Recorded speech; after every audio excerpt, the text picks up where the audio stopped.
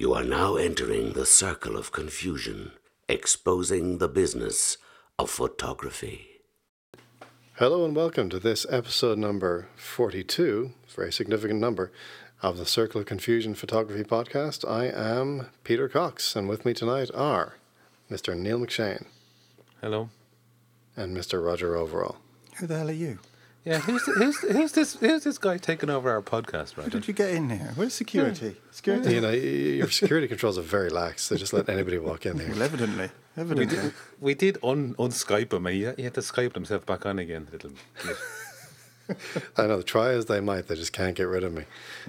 Here at Circle of Confusion Recording Headquarters, which is a global operation, at least within Ireland. Spans an entire country. That's how big our studio is.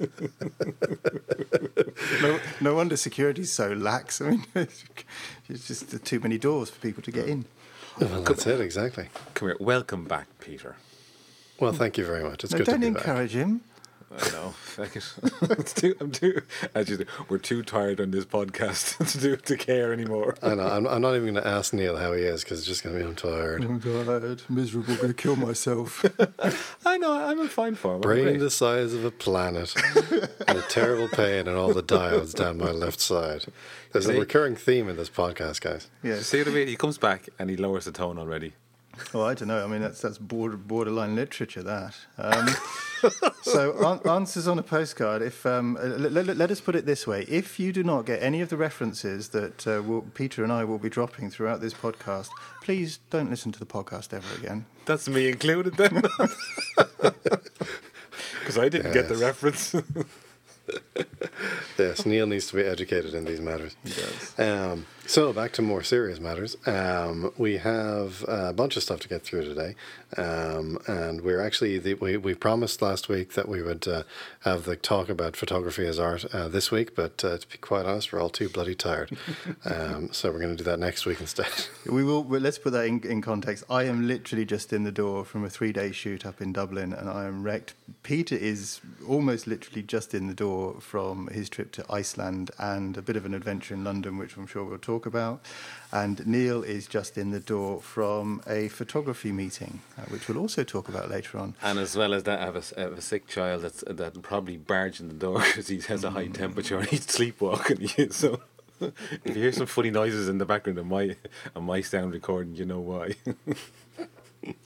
We will get back to that topic someday. We will someday.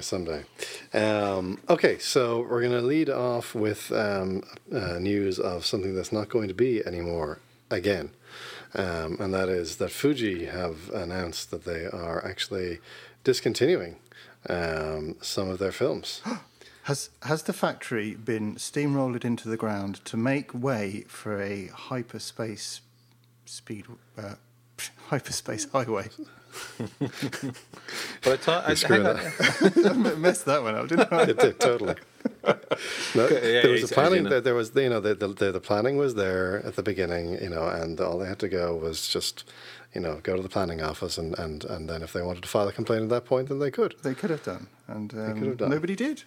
Yeah, I think the planning office is in Alpha Centauri or someplace like that. It was, and quite honestly, if you can't get to Alpha Centauri, well, you're not evolved enough to be protected. Exactly. If you can't be bothered. Anyway, sorry. Sorry. No, that's not the case. That is not the case. What has happened is that they are axing, apparently, Velvia 100F in basically all formats, and Velvia 50 in 4x5 and 8x10, but they will keep Velvia 50 in 35mm and 120, which is medium format. So this is quite interesting. They've killed Velvia 50 before, but then they brought it back. Mm-hmm. But this time it seems it's for good in those. But 4x5 seems to have been, in my recollection anyway, kind of a mainstay. Yeah, Velvia 50 for landscape. Like Joe Cornish was a big Velvia 50 guy. Tim Perkins. Yeah. So, but I guess there's just not enough of them in the world to justify keeping making it. Well, I think also, where would you get it processed at this point? Because getting E6 processed anywhere is actually very hard. There's no labs in Ireland that do it anymore. Is that right? Yeah. Remember Peter Gordon? Right. He shot his book, and he had to get the films and go fly over to London and get them processed there because no lab over here could do them. Mm-hmm. And that was just that was straightforward E6, was it? That wasn't. It was. It was. You didn't shoot it on Well, it was Kodachrome medium or format. anything. It was medium format, so that's why no one could process it over here. So we had to go to London. And it's going to go the same way as Kodachrome, where there's going to be one lab in the world, and then eventually they're going to say, look, we're just going to have to close this line. Yeah. I never. Have you guys ever used Velvia before? Oh, yeah. Yeah. I never did. I didn't like it for some reason. Yeah, I wonder what if that's got to do with anything, something to do with your style of photography, perhaps. Have you ever used colour film ever? Yeah, Oh, right, okay. I did. for? I started off He used it as a I don't know, for smoking or something. I don't know. So, to light a fire. You know that cellulite that's in it. I light it, and then boom, it goes up in flames very quickly. There you go, fire lit. Great When you're way out- to start a barbecue. Yeah, when you're out camping in the middle of nowhere, how are you going to start the fire? I'm no Bear Grylls. Just get a can of Fuji Velvia film and light it. But yeah, I mean, in a way, it's kind of there'll be a load of people listening to this podcast going, "Well, so what? Velvia's gone. Never used Velvia. Don't know what it is. Haven't used film." And then there's going to be old people like me who go, "Yeah, I can remember using Velvia, and I can remember using was it Astia? That was another, Yeah, and Provia. yeah. Provia was my favourite. I've actually got some expired Velvia 50 in my fridge, and somebody said recently that unless you've got expired Velvia 50 in your fridge, you're not a real photographer. I know somebody who has 126 film. I actually have a 126 camera and I've no film, and I know another photographer who's got a boatload of 126, which is a medium format. It's basically it's 120, but the spool is thinner, and the expiration date is December 1932.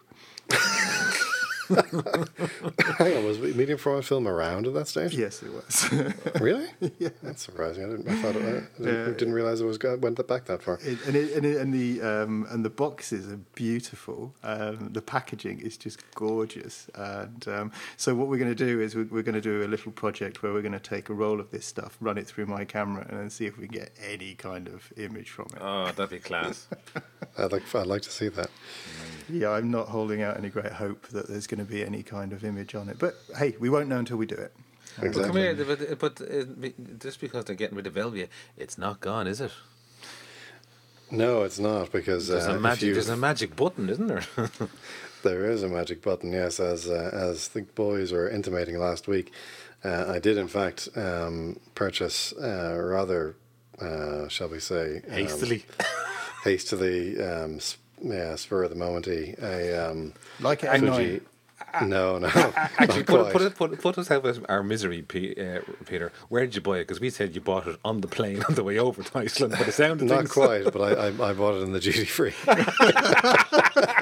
We were right then. Yeah. So and you went in for what, like a memory card or something? We've got a memory card, but it comes with this. It comes in this rather nice packaging. Because Peter wouldn't have any memory cards that would fit his camera, so he had to buy a memory card. Actually, Well, no, I got him to throw the memory card in for free, actually. Yeah, I think you'll find that if you spend 1,600 euros on a camera, the memory card is hardly free. So what did you get anyway? Because we still haven't told people what you got. I got a Fuji X Pro 1. Yeah. Which has, among other things, a Velvia button on it. It actually has presets for, if you're shooting JPEG, for all of the Velvia films, or all the Fuji films. Okay. So it's kind of interesting. But then if you shoot RAW, it doesn't really do much for you. No. And also if you want fantastic bright saturated colours, there's a slider in Photoshop and Lightroom. yeah, called saturation. Surely that will do it. Or there's a vibrance one as well. Vibrancy one. There you go. Yeah. So anyway, you What's have the camera an like? Yeah, come on. you have an X Pro 1. So what's it like? And what lens did you get with it? I got 35 1.4, which I discovered after the fact is actually the best regarded of the three lenses that are available for it. Yeah. And I have a complicated relationship with it. You do with all your cameras, Peter. By the way, Which there's nothing is- unusual there. This is Peter's status it's complicated. Yeah, exactly.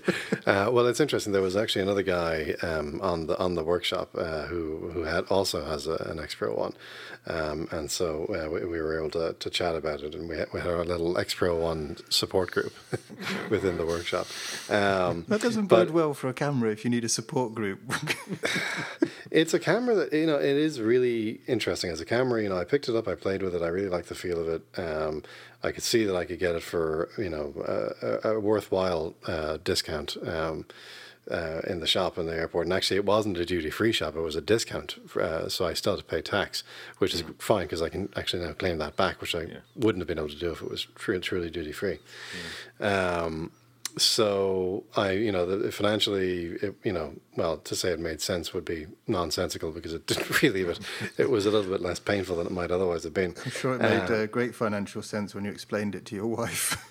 Yeah, well, she's going to hear about it probably on the podcast. 'Cause she looked at it when I brought it home. She says that looks expensive. And by the way, just Peter's wife does a bit of editing on the show notes anyway, so she's definitely going to know about it, Peter. So okay, well, let's back to the camera. What do you like about it? What don't you like about it? I like the feel. I like the hybrid viewfinder. I think is excellent. It's. One thing I don't like about it though is that the frame lines in the hybrid viewfinder are not accurate. They're actually smaller than what's actually captured, which is really, and by a reasonable margin. I don't know what the percentage is, but it's definitely you get a goodly amount outside the frame lines in your composition, which makes composing a little awkward. Although if you use the hybrid viewfinder in the electronic viewfinder mode, then it's accurate. But then I don't like using that. I also one of the things I really like about it is that you can flip the viewfinder from a kind of a standard view, where for the 35mm lens the frame lines are maybe sort of there's a small but decent gap between them and the edge of the visible area, so that you see more than is captured. But you can also then flip it to kind of a really wide angle view where the 35mm frame line is just a very small portion of the overall, which is great if you're in kind of street photography mode and you want to see what's going on outside the frame lines, what's coming into the frame. I don't like, in fact I despise the autofocus system because it's broken, quite frankly. It's very slow. Although it's quicker than previous ones, it's not very slow, but it's slow, and it's also not accurate because the autofocus point you see in the viewfinder is not what is actually used if the subject is closer than a certain distance. And very often I've actually had you can set the things so you can see the infinity focus point and then the close distance focus point, and then it usually focuses somewhere between the two. I've had both of those covering the subject, well covering the subject, and it's focused on the background. So it's really, it's worse than the Canon 5D Mark II focus system. I was going to say that they take some lessons from Canon on that one. Well, at least the 5D Mark II generally focuses on the subject. Eventually. Unless you're shooting bread. Soda exactly. bread. Soda bread. I refer everybody to last week's podcast. So that's what I don't. I really don't like that. And by comparison, then actually on the workshop, we bumped into an English photographer who's a freelance sports photographer, and he was carrying with him an Olympus OMD, which I asked him, would he mind if I played with it a little bit, and I did. And the OMD's autofocus system is brilliant. It is zippy fast. It's amazingly fast. OMG fast? It is OMG fast. It really is. It was especially for kind of a whatever they call it. Is it phase detection or whatever? The one where basically it's focusing on the image and the sensor. It's not using traditional autofocus sensors, and it's adjusting the focus of the image based on what it sees in the sensor. It's always historically been very slow, and that's what the X Pro One uses. But this is instantaneous. It's really good. And so I was talking to him about that, and he says, yeah, but there are other things about it that will drive you nuts. So it seems with cameras of this type that it seems to be the case. So I use the X Pro One fairly extensively on the workshop just for recording, photographing the participants and doing all of that. and just having a bit of fun with it, and started out really not liking it.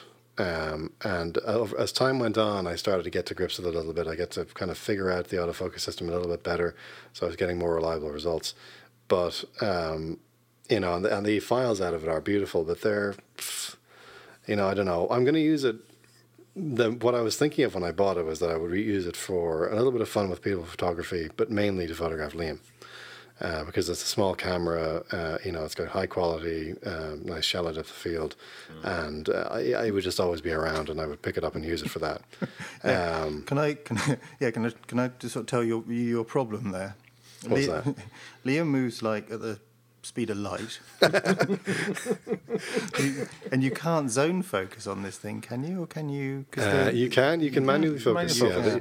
There's a viewfinder. There's a depth of field scale that it gives you, which is useless, because it's far too conservative. Okay. But you can figure out where the focus is in zone focus. Yeah, and the manual focus as well as fly by wire, and that's shit. Yeah. It's nowhere near the quality that it should be for the price that it is. I'm thinking about selling it. I'm not decided on that yet, but I'm for what I paid for it, and for the use it's going to get, and for the problems that it has. I don't know. So that's not a great ringing endorsement for the person that's going to potentially buy it from me. It's the kind of camera that you either like. Stuart, who is the guy that has it on the trip, he really likes it, and he went through a phase of hating it. And in fact, he's got an OMD that at home. He basically pre-ordered an OMD, went into a shop that had the X Pro 1, saw that they had it there, fell in love with it, bought it, but couldn't cancel his OMD order because it was too late. So he has an OMD at home, and he's got to sell one of them, and he's probably, I think, going to sell the OMD. But he needs to play with that one as well and figure out which one he likes better. Did the guy you spoke to who had the OMD, what say? Okay, the autofocus is super fast, which is what everybody's saying. What were the things? Did he give you any idea what he didn't like about it? I think he might have mentioned it, but I was too tired at the time, and I'm too tired now to remember them. So it was fiddly user stuff. Okay. I think it was what it boiled down to. It's a neat little camera. It really is a cool looking little camera, but. Yeah, and I fiddled with it, and I just remember being really impressed with the autofocus. And how does the X Pro and the OMD, how do they sit in your hand? The OMD's a little small. It's for my hands. It was a little uncomfortable. The X Pro 1 sits beautifully in the hand. There's an optional grip, extended grip you can get for it, which actually Stuart had, and I tried on mine. It just screws into the tripod socket on the bottom, and it does nothing except be a grip. It doesn't add any battery life or any buttons or anything. And I found it actually made the camera feel much worse in my hand, felt less stable. So if you're going to get one without the grip. Okay. Well, we might actually come back to this in a couple of weeks, then, when you've or a month or so, when you've had a bit more, time with it. More playtime, yeah. Yeah, it'd be interesting to see if your opinion changes, or whether you actually go, look, I just can't be bothered to work with this thing. Yeah. I mean, for me, it's something that I would use for workshops. I would use for photographing Liam. We'll see. Is what I'm going to do with that. But I'm probably going to sell my Panasonic GF1, which was my previous camera for that purpose, which is a lovely little camera actually, but it doesn't have the optical viewfinder. That was the thing that really got me going on the X Pro 1. But anyway, moving on to other cameras that are mirrorless, we have Canon have released their mirrorless camera at long last. At long last, that's right. Whoop-de-doo. Yeah, what do we think of it?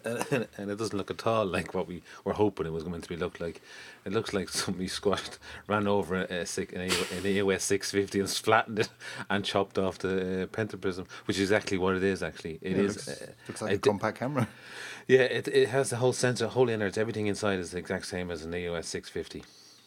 A bar, it has no mirror obviously, and the LCD on the back of it is touch sensitive. It's all multi gesture sensitive on it, so you can point, which point is in the pretty back of cool it. in fairness. Yeah, so you can focus by pointing on the back of the LCD, which is pretty good. Yeah, and I mean, the focus thing is pretty cool, but I mean the phase one that I have has a touchscreen LCD, and it's just brilliant. I mean, it's the way of the future. So I'm glad to see that it's on a camera that doesn't cost an arm and a leg. Yeah, and as well as that's what, again, if you were to sell your Fuji, I thought this would be ideal for you then, Peter, because you can slap on all your Canon lenses on it. Just buy the adapter, and you can use all your Canon EOS lenses. Yeah, that's not going to unbalance the camera. Well, I mean, this is the thing. I mean, this is I somebody was asking me in the workshop about like small portable cameras, and I was recommending like actually the Fuji X10 or the X100 as a kind of a nice carry around thing, because Daniel Bergman has the X10, which is the cheaper version of the X100, and really likes it because it really does fit in your pocket. And the whole mirrorless thing with using normal SLR lenses just kind of seems to me to defeat the purpose. Yeah, have you seen the photograph? Have you seen the photograph of that stuck on the back of a 7200mm f2.8? It looks ridiculous. Exactly. I mean, and even if you're using like a 24-70, I mean, it's a ridiculous lens. It's going to completely unbalance it, as Reuters says. And why do you have a small mirrorless camera if you're going to use these big lenses? I'm sure it's nice to have the option, I suppose. But it's like it's something you buy the 20mm, the 22mm small little STM lens, and that'd be lovely. And then if you need to go bigger and as another camera, slap on a big lens, and there you have it, because it's the same resolution, same as a 650, so it's 18 megapixels camera raw, so the quality is actually going to be very, very good out of it. But isn't that lens, doesn't it focus awfully slowly? Isn't that what everybody's saying, is that if people sort of going, wow, what a great idea to have this lens, and oh dear, it doesn't focus very quickly at all. Because it does. I mean, just looking at the camera, it doesn't seem particularly inspired. I mean, it's it just from a design standpoint, it really. I mean, what Neil says, it looks like a point and shoot. It looks terrible. It's a very uninspiring design.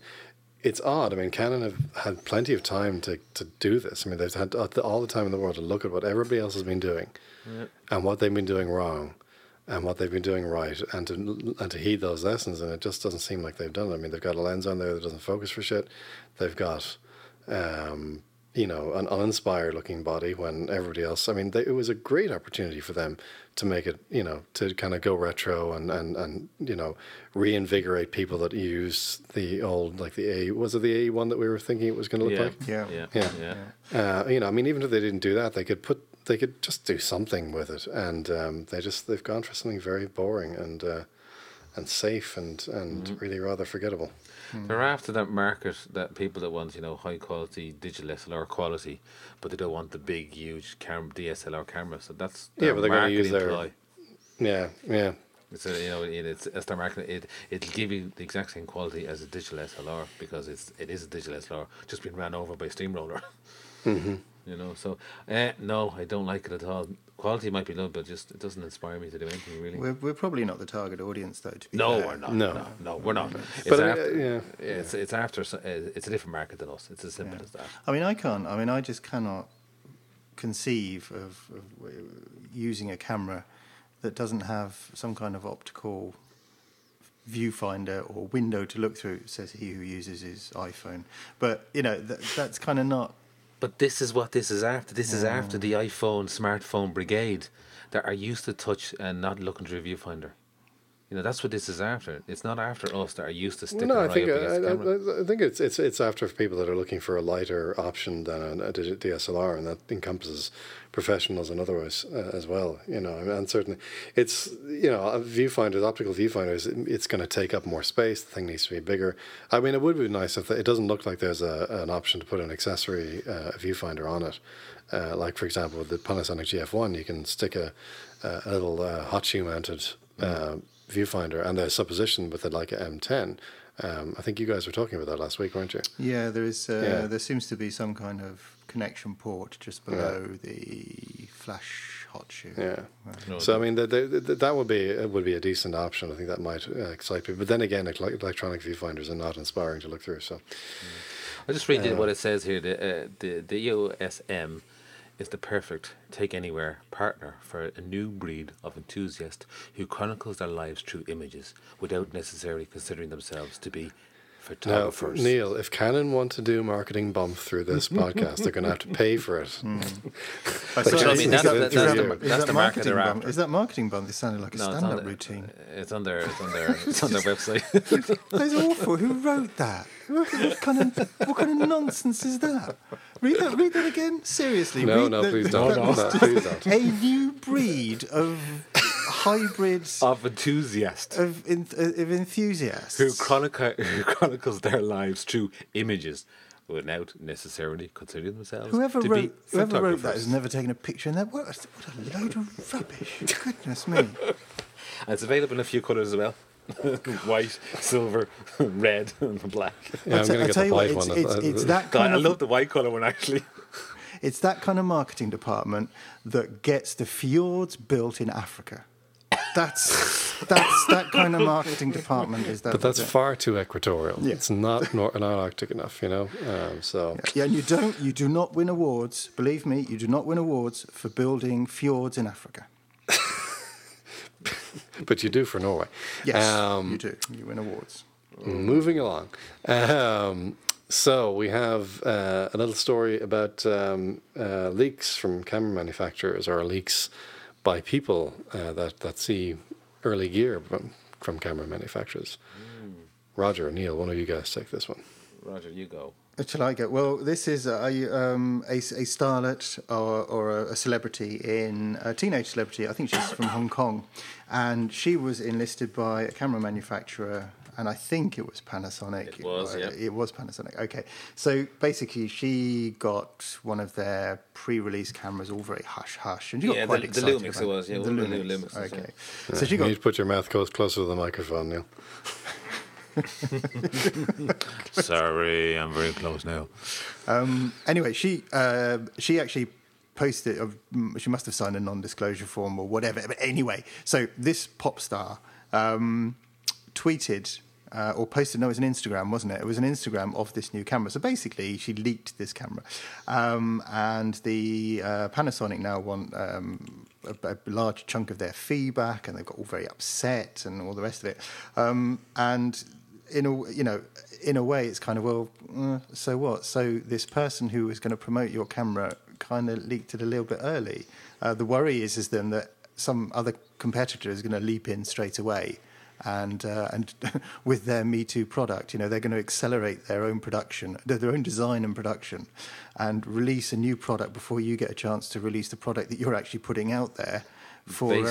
Based on a crappy Instagram picture of it. Look at it when yeah, but But guess what? This is all done.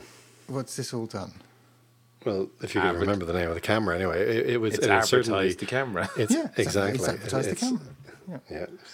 And I just think, all these leaks, I mean, we all know that, isn't it miraculous how Nikon and Canon, generally speaking, their cameras get leaked well beforehand. And that's because they're out in the field testing them. Yeah. And people see the cameras, Yeah, there's also probably a lot of these leaks are deliberate. They must be. They must be. Yeah. But basically, we've got this celebrity who is okay, we don't live in Asia, so we don't know how popular she is. But the fact that she was even chosen for this means that she must have some clout and must have some following. So that's great. Surely that is great for a camera manufacturer. And if it gets leaked a couple of weeks beforehand, well, what competitor is in that time going to be able to come out and sort of trump you with their latest camera? Exactly. I think it's largely contrived, and it's done exactly what was intended, which is to the whole get us talking about the whole basis of the little video, which we'll add into the show notes, was about in this high tech world of social media. It's very hard for these companies to keep things secret. There's a difference between that and espionage, like industrial espionage, where they're stealing secrets. That's not what this is about. This is somebody just took a quick snap of the photograph of the camera that she was playing with on the set, and put it up on either YouTube or Facebook or whatever it was, and she gets sued over it. That's not the same as somebody actually leaking the blueprints for the camera and getting them out. That's ridiculous. Well, I think also it creates pre-release buzz. It creates a bit of discussion about it. It creates, and you sort of think about it, you sort of think, well, actually, rather than trying to claw back a fee, they should be bunging her more money because she's generated all this publicity. One of the commentators in the video makes a very good point, and he says, really, as a big company, do you really want to be attacking a teenager who has this big following of teenagers across Asia? It's not really a very savoury thing to be seen doing as a big, large corporation. I think he was sort of suggesting against it. I think he might have been. But actually, on the subject of cameras and new cameras in general, and because we can't seem to produce a podcast that doesn't mention it, I just thought I'd bring up the 5D Mark III again. You guys were ragging on it last week about having more problems, and it was interesting because last week I was experiencing entirely a positive reaction because we had several members of the trip had the Mark III, and in fact Daniel Bergman, who's the local guide, sorry Daniel, actually bought one 2 days into the trip as a backup camera because he sort of fell into the water and killed his iPhone, and was wondering, well, what would have happened if I'd fallen in the water and my only camera had gone with me, because he'd already killed another one recently. That's another story. Remind me never to lend him a camera. Yeah, he's worse than me.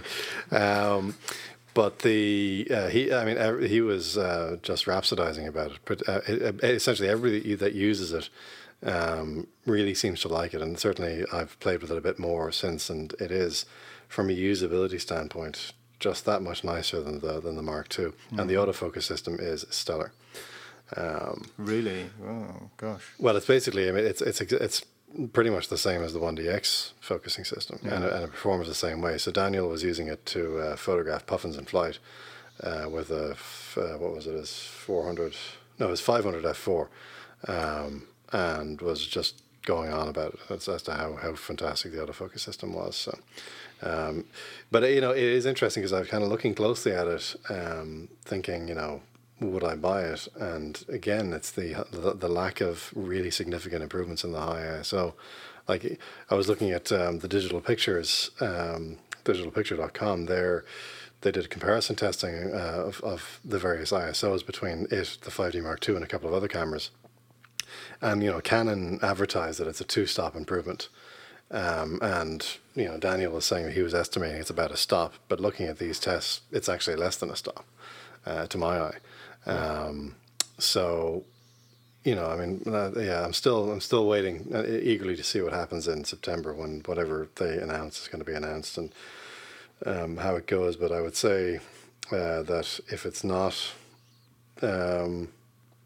That if it's not a significant improvement in the ISO capacity, then I would definitely be switching to Nikon, and I think Daniel will as well. He along with his 1DS Mark IV or 1D Mark IV that he trashed, he also trashed the 300 2.8. He was walking along basically a kind of a ditch, and the ground just gave way underneath him, and he fell onto the camera, and the lens, and a 1.4 teleconverter were all destroyed. So he's, in order to replace with the new 300 2.8, because of the price increase, because of the new version, like all the new Canon lenses are more expensive. You can actually get a D800E and the Nikon equivalent lens for the same money. So he basically gets the lens and a free camera. So he's seriously thinking about. Jeez, so would I be seriously thinking about that as well? Yeah. So it'd be interesting to see. But he's like me; he's waiting to see what Canon come up with in September.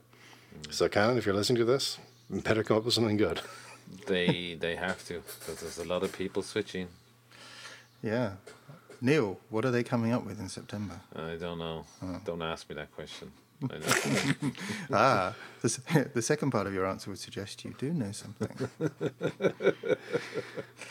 I don't know meaning. I don't know the meaning of life. Sorry. Everything else. Roger, we haven't asked the right question. We haven't asked the right question. We'll have to come up with a podcast presenter that is far more superior to ourselves. Yes. Far superior to ourselves, who will in 10 million years or whatever it is, will ask the right question. And speaking of things futuristic, robocams. Yeah, we're back to the Olympics again, everybody. Which and started cameras. today. Yeah, funny. I started today. Yeah, and the airport open ceremony is on Friday, which is a bit weird, isn't it? That is a bit weird. You'd have thought they'd have the opening ceremony before everybody started. It's a playing soft games. opening, just to judge the interest among the audience. Yeah, it was a women's football. It was women's football, I think it was, wasn't it? Yeah, they're beta testing the Olympics at the moment. Yeah, so this is it's all about cameras and Olympics, but it's not what we think. It's Reuters, the agency, have all their cameras nearly all going to be robotic, up on stands, so they have full control of them from off. On site, I know what I mean. So it looks very impressive. The rig out that's here that I'm looking at, and we'll post a link to the show notes. And it's to get photographs from positions that you really wouldn't want to be as a photographer. Hanging upside down on the rafters when they're doing the high jump or the long jump. The photographs they're showing them of as it looks like it is a woman doing the long jump. So it's from above her, which is no way is possible by humans, you know. Yeah, so it's could be interesting to see the kind of images that come out of the Olympics. There was some fabulous stuff that came out of the Tour de France. Really, really excellent stuff. Just very, very kind of almost impressionistic stuff as well. Very just beautiful stuff. So it'd be very interesting to see. And as well, it's all 1DXs they're using. Is it? Yeah, they're all using 1DXs. They're all the new cameras. This is the Olympics is really where Canon are pushing this camera. That's why it was launched. Specifically put out because for the Olympics, you know, so it's going to be major kudos for Canon if they get it right, you know. Do we know if Reuters is shooting video as well then from those vantage points using because that does high definition video, doesn't it, as well? Yeah. I'm sure they can. I'm sure they will be. Yeah. So like they have rakes of cameras here, so at least one or two of them will be shooting video, you know, as well as stills. But it looks very impressive. God, you could using that footage, you could come up with just a brilliantly beautiful documentary of the Olympics, couldn't you? Interesting. So it's nice to see. Yeah, I want to keep an eye on. And are they allowed into the stadium because they're a bit over 30 centimeters, I think. So I knew somebody was going to come up with that. I think they're over 30 feet, aren't they? See what they have is they have official accreditation. They've got accreditation. Now we're moving swiftly away from that, and we're going to talk. I don't think about Peter likes this anymore, Roger. No. What do you think? Should we talk about Leica? No, let's not do that either. I'm going to shoot myself over here. We're going to talk about what we've all been up to. Has anybody been anywhere? Yeah. Well, I was in Iceland recently. Really? What were you doing in Iceland? Yeah, what were you doing? So tell us about your camera spree, your camera spending trip. I did actually. There was quite a bit of camera buying. In fact, Daniel was saying this is the first time he's ever led a workshop where. This is Daniel Bergman, who was my co-guide or co-leader on the trip. He was the local guide, and he was saying he's never done a workshop where there's been a shopping trip as part of it because somebody needed to get some Lee filter gear. We were driving through Reykjavik on like the third day of the workshop, so there's a big camera store there, and so we all went in. And there was much buying of Lee filters. In fact, because it was very bizarre to be in a place where you could actually buy a Lee filter. I was going to say this is over the counter. This is interesting because Iceland population 300,000, something like that. And they've got a massive camera store. Now you're going to have to explain why they've got a massive camera store. I think I know the answer, but just give us an insight as to why they would have a camera store where you can buy Lee filters over the counter. Well, Iceland is has for several years been growing as a photography destination. I mean, any of these well-known locations within Iceland now, you'll find workshops all over the place and people with impressive cameras. And it's interesting compared to like the workshops I run in Ireland, you just don't find that. But actually, this store has been around for a long time. I think Daniel was saying he's been doing business with this guy for 25 years. Wow. So it's not like B&H. It's about. It's probably. It's a reasonable enough size place, and they have a very good stock of pro gear. Like they have the entire Zeiss lens lineup in a glass case behind the shelf. It's really quite impressive. Wow. Why do you think they have a big camera store? Is it that reason? Or? Is that reason? It's people like you are to blame. It's a mecca for landscape photographers. Yeah. Oh, definitely, yeah. But yeah, and it's funny, I actually, on the way back at the very end of the trip, I went in there and bought a second 3-stop grad, because we were saying as we were leaving, like the very day we left the shop and we were going on to the rest of the workshop, I was talking with this other guy, and he was saying, I really should have got like a backup of the grad filters that I use the most, because they're really hard to replace. And on a trip with Neil a little over a year ago, I dropped my 3-stop grad, which is the one I used the most, and scratched it. And it was I was waiting about 4 months for a replacement. So on the way back in, because on this trip we were at one location, and it was windy, and I was putting the grad on the camera, and the wind just caught the grad and just blew it right out of my fingers, and it went bouncing away across the sand. And I thought, well, that's it, gone. I mean, it didn't go very far, but it's got to be scratched, because these things scratch really easily. Yeah. And I went over and I picked it up, and luckily every time it hit the ground, it was on an edge, so it actually didn't scratch it at all. But after that, I actually stopped into the place and bought a backup 3-stop on the way home. Why you tweet that, Peter? Because my 3-stopper is scratched, because I only scratched it there a couple of weeks ago when I was in not Connemara, Jeremy, the Burn. I dropped the tripod on it. So it has a lovely big scrape right through it. Lovely. So why do you tweet that? Because you can't get them. Well, I didn't tweet it because I was roaming in Iceland, and therefore I was paying like 10 euro per kilobyte or something like that for my data usage. Ouch. That was actually 80 cents per megabyte, which is still ruinous. So that was what I was doing. I was leading a workshop in Iceland. Really, it's a fascinating place. This was my 4th trip to Iceland, my 2nd this year, and I'll be going again in September to do autumn landscapes and aurora photography, for which there is still 1 or 2 spaces available. So photocourses.petercox.ie if you're interested. Plug. Sorry for the plug. That's all right. We'll get a fee off you later on. Yeah, absolutely. But yeah, it's not, we were great. The weather was great. It was, and the photography was excellent. So everybody was very happy, and I got some nice images. There's been a few of them gone up on my blog or my website, and I'll be doing a few more in the coming weeks. Lovely, yeah. There's some nice ones there, right? And the flight home, no trouble. This is the thing. Every time, did you get caught in this shop and miss your flight? I mean, what happened? Were you up against the glass display of all this Zeiss, all these Zeiss lenses drooling, and the man going, "Get out of my shop," and you missed your flight? Not quite, although almost. But there was some Zeiss envy, and in fact, the only thing that kept me from buying a 21. Was, well, twofold. First of all, I prefer to buy it locally in Ireland because the price would be about the same. But also, if I'm going to be going to Nikon in a year's time, I don't want to be, have another lens I need to sell. But what happened was every time bar one that I've traveled to Iceland, there has been something that's gone wrong on the return flight.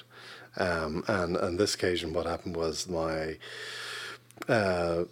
the plane was delayed leaving Reykjavik by an hour, which wasn't too bad, but that had a knock-on effect because it meant I missed my connecting flight, which was only an hour and a half layover. And we were a little late coming in even beyond the hour. So basically, by the time I landed, my plane had already taken off for Dublin. And that was the last flight of the evening. So I had to spend the night in London, and it was bloody hot in London, I can tell you that much. And I saw lots of people arriving for the Olympics, but that was it. And then the other thing was waking up the next morning, right? Because I think it was the first time I went to Iceland, this similar thing happened. Flight was delayed, I missed the connection, and I was put up in a hotel by the airline. And I was put automatically on the first flight out the next morning, which is 7 a.m., which means you got to wake up at 4 to get to the airport. Yeah. And because it was at the end of a trip, I was exhausted, so my alarm went off. And I remember I got up, I turned it off, and I went back to lay down in the bed and immediately fell back asleep and missed my flight. And then had to pay, of course, for the newly scheduled flight. So on this trip, I was paranoid that was going to happen.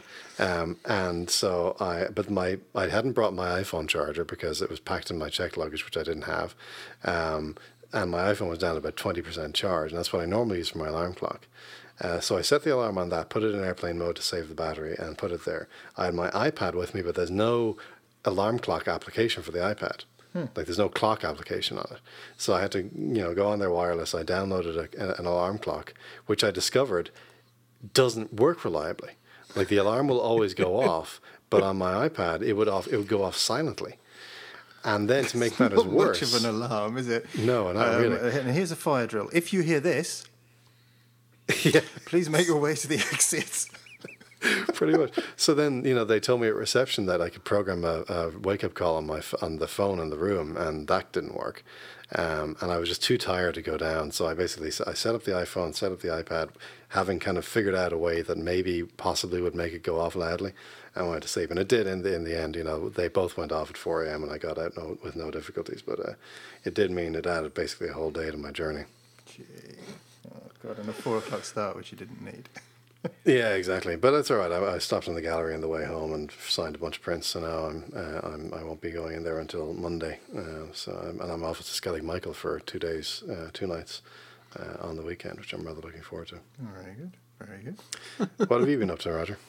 I was in Dublin for a documentary food shoot, and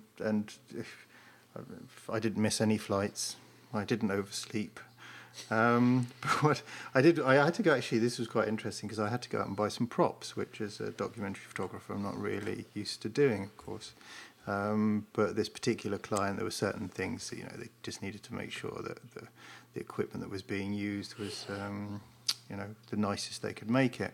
One of the things I had to go out and buy was a stainless steel knife, with just in one piece, so you got the stainless steel handle as well.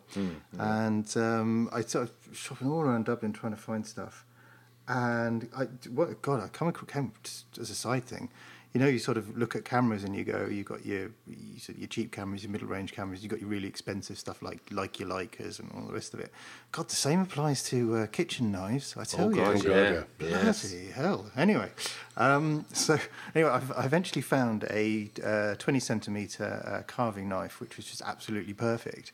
And it took me about two hours to find the bloody thing. Anyway, and I was meeting one of my wife's uncles in the evening, who lives up in Dublin. He's a lecturer at one of the universities up there. And I walk into his flat and he goes, "Now I have this thing for you." And he said, "I bought it as a gift for, because I know you guys are into cooking and all the rest of it." And he picks up what can only be described as a briefcase, and he pops it open, Full of knives. full of knives. And you just think, well, what are the odds? What are the odds? God. So, but anyway, so that's, yes, it doesn't actually compare to your stories of Iceland, but that's about as exciting as my life gets. So I was up in Dublin on a 3-day shoot, which really enjoyed. It was very, very tiring, but shoots always are, and you get really into them, don't you? When you're really into a shoot, time flies and you forget to eat, and you're just doing it. So it was really, really enjoyable. Work for a new client and an agency that I've done some work with previously. And again, the previous work was documentary kind of stuff for a food producer as well.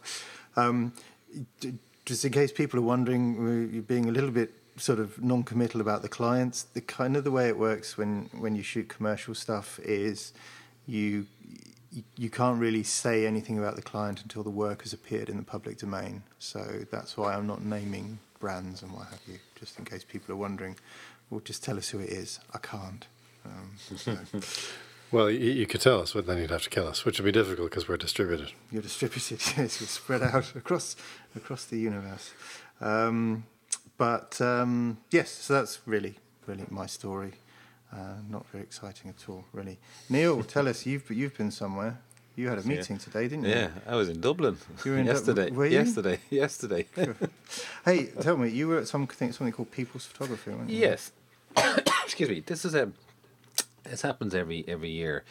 It's it's outside St Stephen's Green in Dublin, which is a park in the middle of Dublin city centre. It's like Dublin Central Park. Yeah, exactly. So there's railings all around it. So once a year, at the weekends, usually the last weekend in August, and it's on this year again, the 25th, 26th of August. They show photographs. It's an exhibition, so you apply online. Anybody can apply, and you get a little space. I think it's 8 foot by 8 foot wide, if you know what I mean, and you hang your photographs up. No, normally, this is what we have problems with. It is an exhibition. It's not. You can't go around and hang up for sale $20 or €20 for this, 100. It's not that Which kind has of exhibition. always annoyed me about it. Yeah, it's not that type of. It's an exhibition to show off. Now you can sell your work, but you can't blazingly plot like for sale. You know, it's nice, it's there, and yeah, if somebody wants to buy it, yes, you can sell it. So that's the whole idea, and it's €25 for the 2 days, and that's all you have to pay for the 2 days. It starts on a Saturday morning, 10 o'clock, goes on right through till 6 o'clock Saturday, and same on a Sunday. I've been doing it now for 8-9 years now, and I get a great kick at it. I love it. Hang on my work up, and then I go around seeing everybody else's work and talk to all the other photographers that were there. That you meet for friends, you know. And but we had a meeting there on Tuesday, and that's the reason why this podcast is a day late, because everybody's away on Tuesday. But we allocate the spaces, so everybody's applied. Now, last year we had 198 people exhibition, and this year we only have 140 exhibitors. So it's the numbers. So that's a 25% reduction. The numbers are down. Would so, they? I mean, it's still a month to go, is it? No. Yeah, it is. Yeah, there is spaces available. Oh God, hopefully they will, because there is plenty of spaces available. You know. But normally at this stage, normally you've got to get your stuff in early, otherwise you don't get a space, right? That's normally the way it works. Yeah. Well, see, the reason it's because of the Office of Public Works, with the people who run the St. Stephen's Green, they've closed down 2 of the sides because of the trains, you know. So they've closed down 2 sides. So there's only 2 sides available now, and that's usually up to a good few years ago. It was always oversubscribed. And now it's slowly dwindling, and we're talking about that. And I've come to the conclusion that it's just down to economics. A lot of people that go to this are, hobbyists. You know, they want to show off their work and try and sell it, but they have to get the prints made. They have to print them. They have to get them framed and hang them up. So it costs an awful lot of money. So I am on the conclusion that's the reason why it's not as well attended so far. So we've put the word out that there is still place, because everybody, again, it's a bit annoying, because everybody wants to be on the north side, which is the side that all the public will walk up and down, where all the hotels are. But a lot of people love the east side, and it's real community effect they have, like boards.ie. They want the east side. They want 20 spaces on the east side, you know, and they do it as a community, a good day out, you know, a good weekend out. Which that's the part I like about it, you know. But tell me this, Neil. So the way it works with it, as far as buying goes, as you say, that people can buy the work, but you can't put up price tags. See, I think you can put up a little booklet which can is folded over, and then people can look at that. Exactly. Now, is that stipulation something the OPW puts in place, or is that something that the organisers? Yes, it is. It is. It's an OP. It is. Yeah, it's from them. Which is a real shame, because because you have to get trading license. You see, we're not trading license. You see. Yeah, but you can still sell the work. It's one of these ridiculous things where everybody knows the stuff's for sale, but you can't put it up blatant.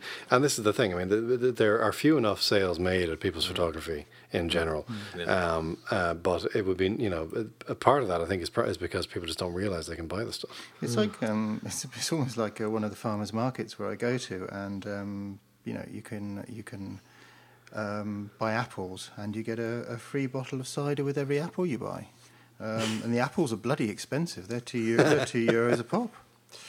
Well, let's get because last year Peter knows. Peter's seen it actually. I have the Dark Hedges, a lovely big huge 42-inch version of it in black and white, and I bring that with me. Not nearly as nice as mine though. It is a lot nicer, and I hanged it up in the middle, and I put on my prints around it, and it just drags the crowds in. As Peter knows, you've seen the print; it's fabulous. Even your colour one, it just draws the crowds in. It's beautiful. Yeah. And Peter, even your colour one. I know, I like that. Yeah. Well, mine's better because it's got colour. You see, yours has only got one kind of information, which is tonal information, whereas mine's got both colour and tonal information. Sorry. So anyway, this guy came up to me and wanted to buy it. I told him, no, sorry, you can't buy it. What do you mean you can't buy it? I said, I'm not selling that one. I said, that's my one. That's my version of it to be hanging on my wall. If you want one, I'll print you your own version of it. And he Neil, goes, you're a okay. rubbish salesman.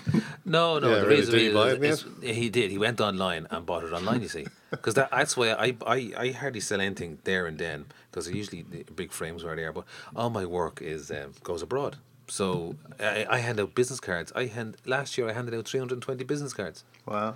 And I get sales afterwards. I got about 10 or 12, 15 sales a week or 2 weeks after the event, and they all go abroad. You know, so that's so people see the framed image. Oh, I love that. But how can they fold it up, a 30-inch print, and fold it up and bring it on the airplane in their suitcase? What, you haven't got folding glass yet? You know, so that's the reason why there are folding prints. So that's the reason why it doesn't bother me. I don't say anything there and then. It's if I hand out the business cards, that's what I'm. It is a lot of fun, and I would encourage people, if they're listening to this podcast and they're, you know, if you're just a hobbyist and, you know, you've never shown your work before, this is a really great way to do it, because it's very cheap. It's, you know, 25 quid or whatever it is day, for the yeah. stand, and then you pay a little bit for the framing, but you don't have to do it. You could even hang the stuff up unframed. People hang a piece of wire and clothes pegs. You know. Yeah, exactly. So and so it's a really good way to get your work seen. It is a lovely atmosphere, as Neil has said. It's a great community. You get to see other people's work. You get people's critique on your own work. It's a nice experience, and you might sell a thing or two. You never know. Yeah, because then because it doesn't cost that much to do, and there's a very good chance you can recoup your outlay anyway. Is it really the economy that's doing it? I mean, is it not just, well, it must be something else maybe. Well, it has to be. I mean, I think people do. I think people do. There is a cost associated with the framing, and if you want to do it kind of nicely, you have to frame the stuff. I mean, you can do it without framing, but it's much nicer to frame the work. And I think last year it cost me €250 to get the 12 images framed. Okay. You know, and that they were split, and I didn't sell any of them. None of them sold. You know, but I still have them framed. So. You know, that's a massive outlay, and then it's another €50 then for, you know, because I had two spaces, so I was €50. So that's €300, you know, for the weekend. So it's a lot of money for people that are just doing it as a hobby. But I encourage them to. It's a great day out, even if you don't want to exhibit, and just come along and view and spur you on to do other things, you know, to view other people's photography, because it's diverse and it's fantastic, you know. What are the dates again, Neil? August the 25th and 26th. Usually the last weekend. And it's on the same weekend as the tall ships are in Dublin. Yeah, very good. So hopefully there's more crowd there, you know. Yeah, very good. So let's see now. We're moving on, and I think there's just one other item which is I want to mention, which is Darren Muldowney of Dulra Photography is doing a Fund It campaign, which is the Irish version of Kickstarter, to produce a nice hardcover copy of his existing book, which is called Jewellery Box, which is a book of photographs of tidal pools around the country. It was really quite beautiful. So I just wanted to put in a thing there, you guys. If you're at all interested, we'll put a link in the show notes. Oh yeah, we will. And it's you know, he's trying to raise €10,000 to have the book printed. He's about halfway, with I think 19 days to go, or maybe it's 10 days. No, 19 days. So well worth checking out, and you'll get a nice quality book at the end of it. So that brings us to the end. Sorry, we started this podcast and we were both saying, you know, what if we don't do the art discussion? What have we got to talk about, really? And here we are, almost an hour later. So we do apologise for that. And I've nothing to add. I'll shut up now.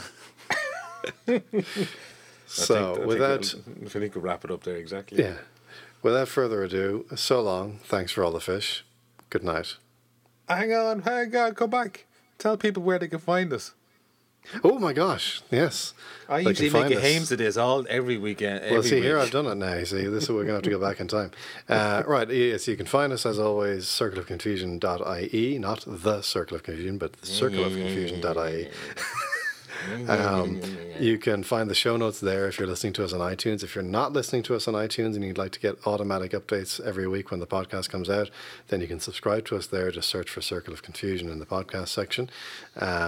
And of course, you can also buy our wonderful downloadable landscape photography tutorial DVD, which is called Dynamic Range. And there are 3 episodes of that available for download for a very small fee through dynamicrange.ie. And we do encourage you to check that out.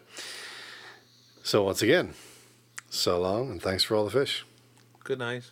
Good night. Who's been playing Angry Birds? Oh, for God's sakes. High quality effects budget in this show, I'll tell you that much.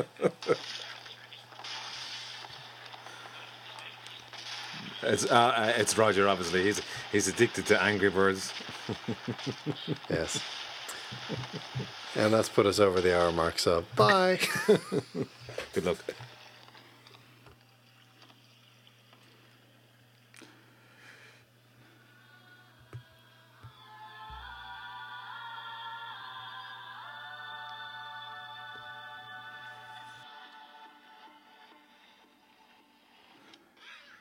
$42. You are now leaving the circle of confusion.